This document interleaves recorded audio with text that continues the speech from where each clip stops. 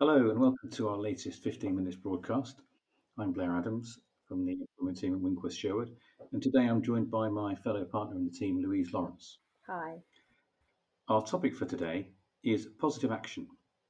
The reason we wanted to look at this is that we recently carried out a major piece of research involving HR professionals and employees looking at EDI initiatives and how they actually work.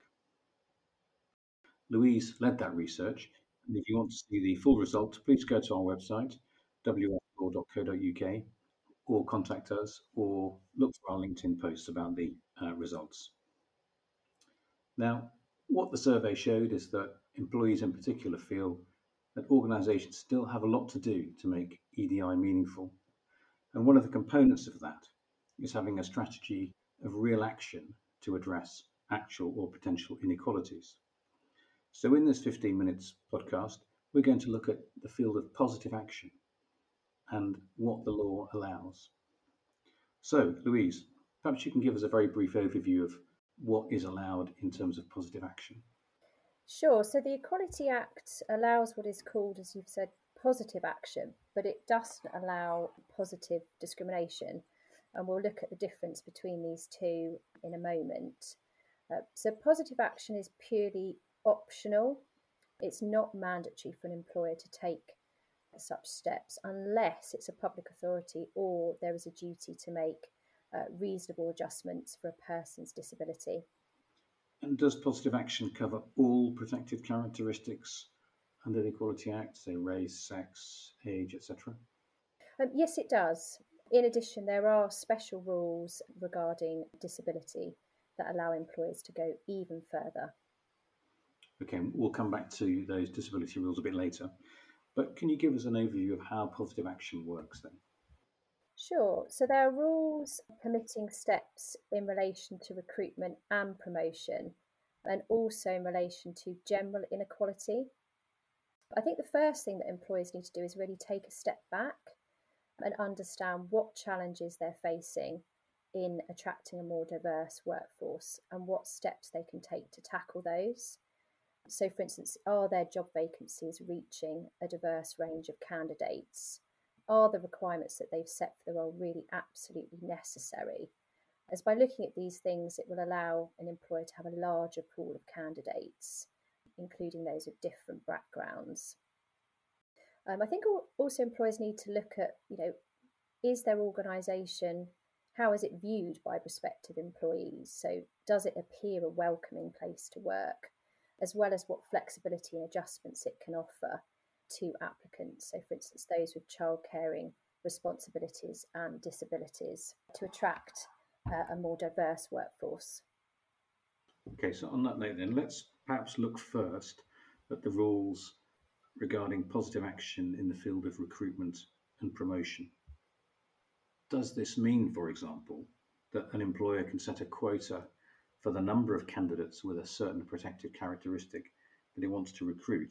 So, could it say, for example, it wants 50% of its recruits in the next 3 years to be women? No, it can't. Quotas are actually unlawful in the UK. So an organisation cannot adopt a policy of recruiting a set number or percentage of people with a protected characteristic, so for instance, race or sex. This would be unlawful positive discrimination and can lead an organisation open to claims from those who do not share the protected characteristic.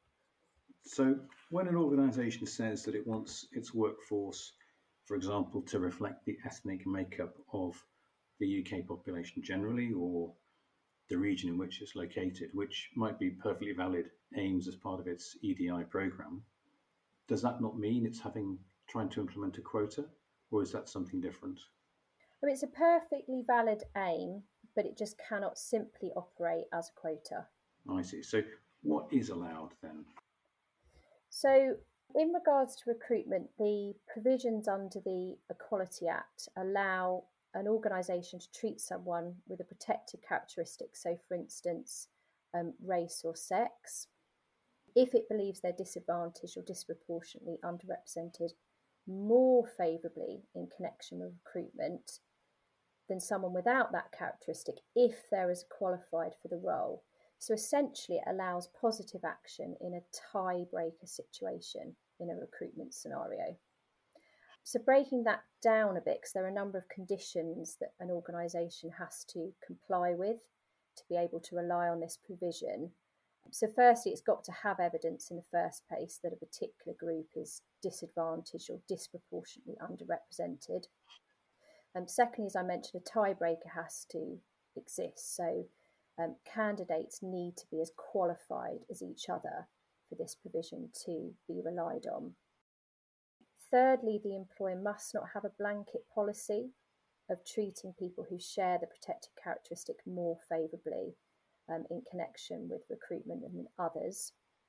And fourthly, the action has to be proportionate.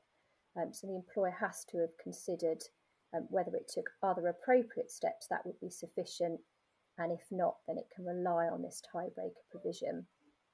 And an employer would need to keep matters under regular review, because if you had indefinite positive action in place, that wouldn't be proportionate.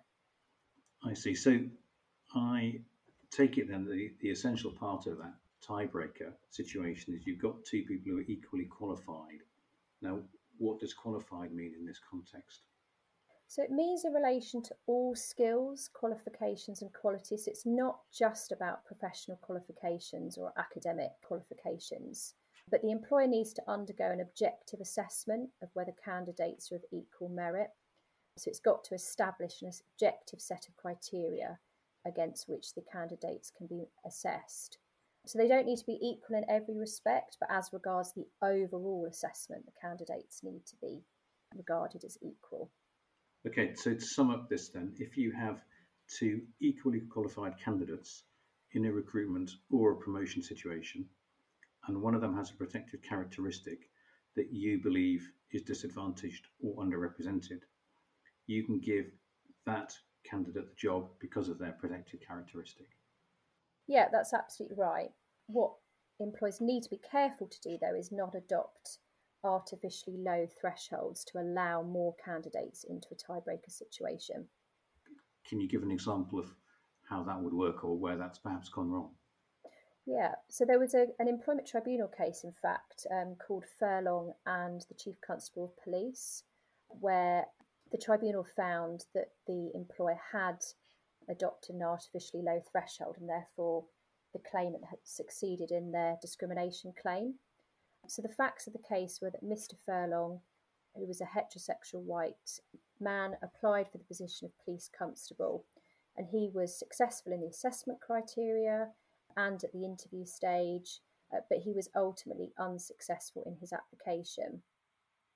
He brought a direct discrimination claim on the grounds of sex, race, and sexual orientation, on the basis that he had been treated less favourably because he was a man, heterosexual, and white. The tribunal found that the police's decision to give favourable treatment to candidates from underrepresented groups, so those who were female, ethnic minorities, and LGBT, was potentially acceptable, but it had acted unlawfully because it had given preference to candidates who were not as qualified as Mr. Furlong. What they had done is they treated all of the candidates, and that was 127, who achieved a pass mark following the interview stages, of equal merit, and then given preference to those who were female, with ethnic minorities, or LGBT.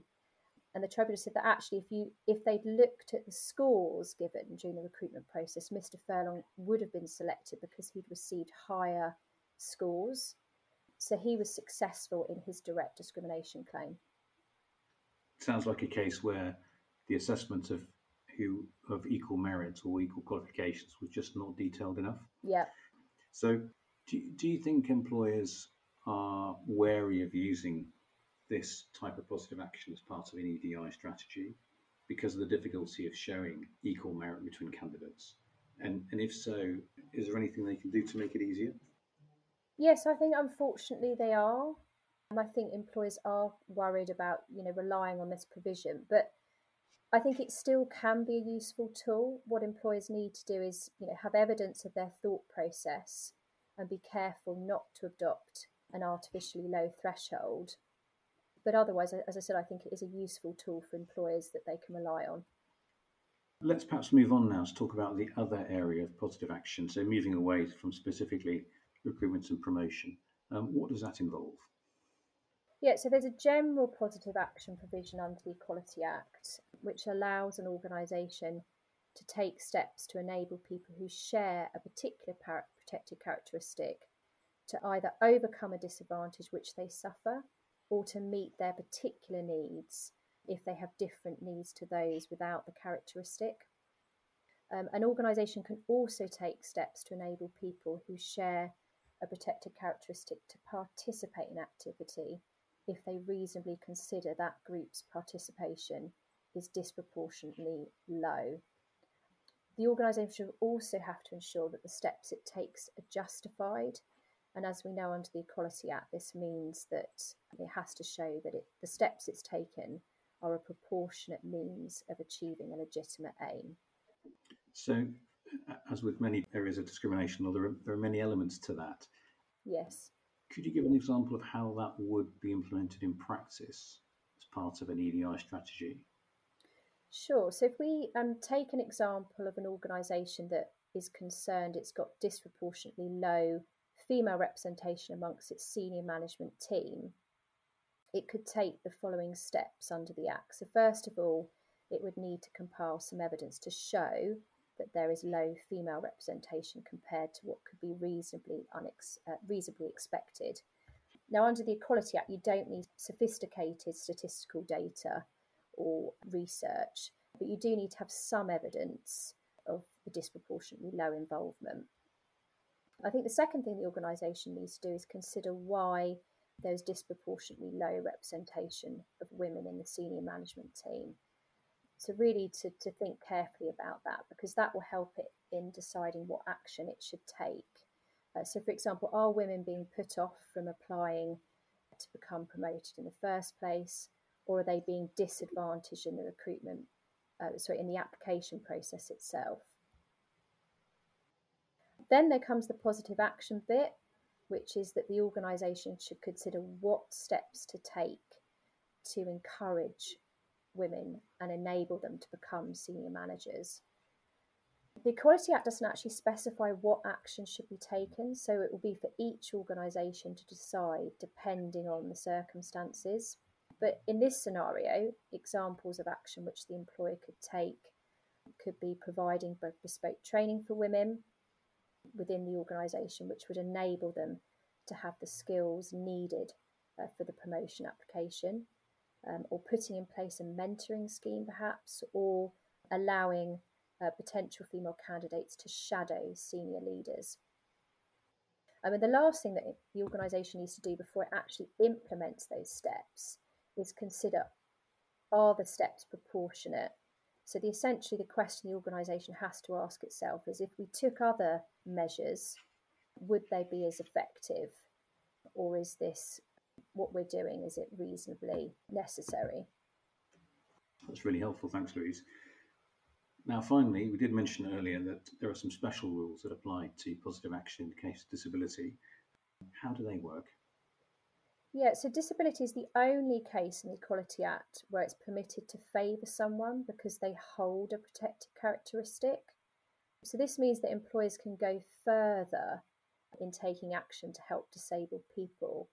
So, for example, some organisations have a policy of interviewing all disabled candidates who meet the minimum qualifications for the job, or an organisation could give a job to a disabled candidate even though there's a non-disabled candidate who is better qualified. So, in other words, an element of positive discrimination is allowed in relation to disabled people, where it isn't allowed in relation to any other protected characteristic. Yes, yeah, that's right. Louise, are there any useful resources for employers to look at who are thinking about implementing positive action measures? Yeah, I'd really recommend taking a look at the Equality and Human Rights Commission's Statutory Code of Practice for Employment. It sets out the positive action provisions in detail and gives practical examples. So it's a really useful guide for employers. And to sum up then, what would your takeaway points be for employers in the area of positive action? So, firstly, to gather information and data about your organisation and to be able to understand what equality challenges your organisation faces. And then think about what you want to achieve and really get to know the basics and gain knowledge in the area. So, look at the guidance we've just mentioned and take legal advice. Thirdly, draw up an action plan to help guide the organisation towards your goals. And the last thing I'd recommend is to set objectives so you can measure your progress against those goals and see where you're still falling short or where you're doing well in. Thank you very much indeed, Louise. We hope you found that very useful. As a reminder, you can find the research project that Louise recently led on EDI on our website or on LinkedIn. That's all for this 15 minutes broadcast, but we hope you'll join us very soon for our next one. Thank you. Bye-bye.